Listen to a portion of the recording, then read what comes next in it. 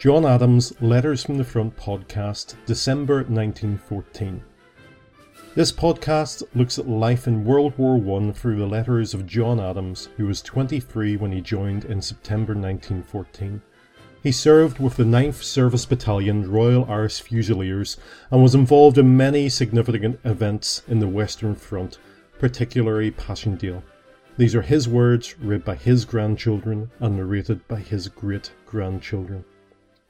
In December 1914, it's generally remembered for the time that the Germans and the British troops met in no man's land and they played football and they sang Christmas carols. But for John Adams, he was still in training with many of his other people, and we'll hear through the history segment in this podcast what his daily routine was. But we also have a note about what he was doing on Christmas Day and a letter from one of his cousins, both read by John and Roger, my brothers, John Adams' grandchildren. At the very end of the podcast, we're paying our little tribute to those men. John Adams was many things, and in 1947 in Hamilton's Bawn in the middle of County Armagh, he helped set up Hamilton's Bawn Silver Band, which is still running today. My father was very heavily involved, and through him both John, Roger and myself became heavily involved. We played different instruments. And we've come together on the internet to play Silent Night. We did this in 3 different parts of the United Kingdom, sent in the wee sound bite and connected them all together. So it may be a wee bit rough, but this is our tribute not only to John Adams, our grandfather, who helped set up the band, but also to our father, John Adams again, who encouraged us in our music, and we still all played various instruments. So please listen at the end. My name's Mark Adams, and John Adams was my grandfather.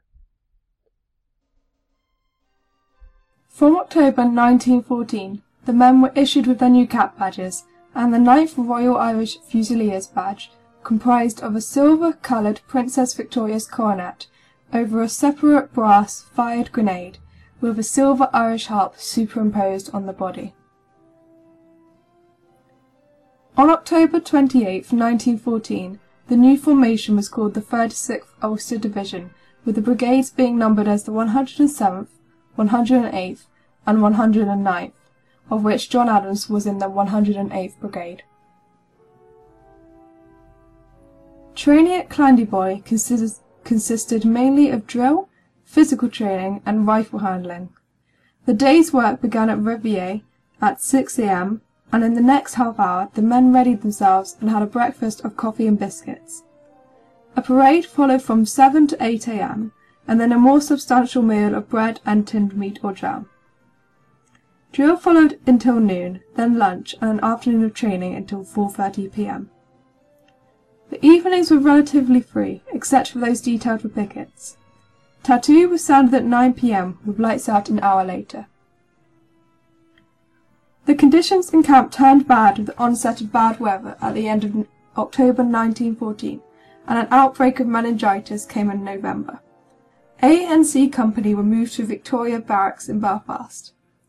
The weather was particularly severe that year and left those in camps suffering a miserable time. But morale remained high, with Christmas leave granted from the 19th of December to the 3rd of January. From Personal Notes by John Adams, Friday the 25th of December 1914. Spent Christmas Day loading hay for horses in France at Belfast Docks. A letter from T. Davidson on YMCA paper to Mrs. J. Adams, Lissadine. 7388 Lance Corporal T. Davidson, Royal Inniskilling Fusiliers, Caserne Tropel, Rouen, France, 31st of December, 1914. Dear Aunt, just a few lines in answer to your kind and welcome letter, which I received all right, and was pleased to see that yous are all enjoying good health.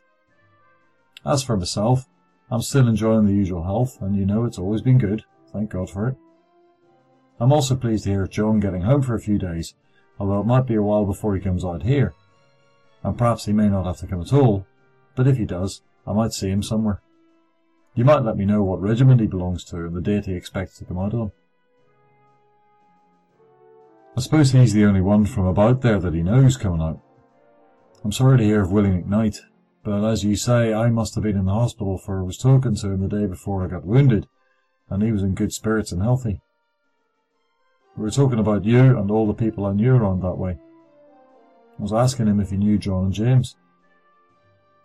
I'll try and find out all about him, although it'll be difficult, as those who were beside him might be away themselves.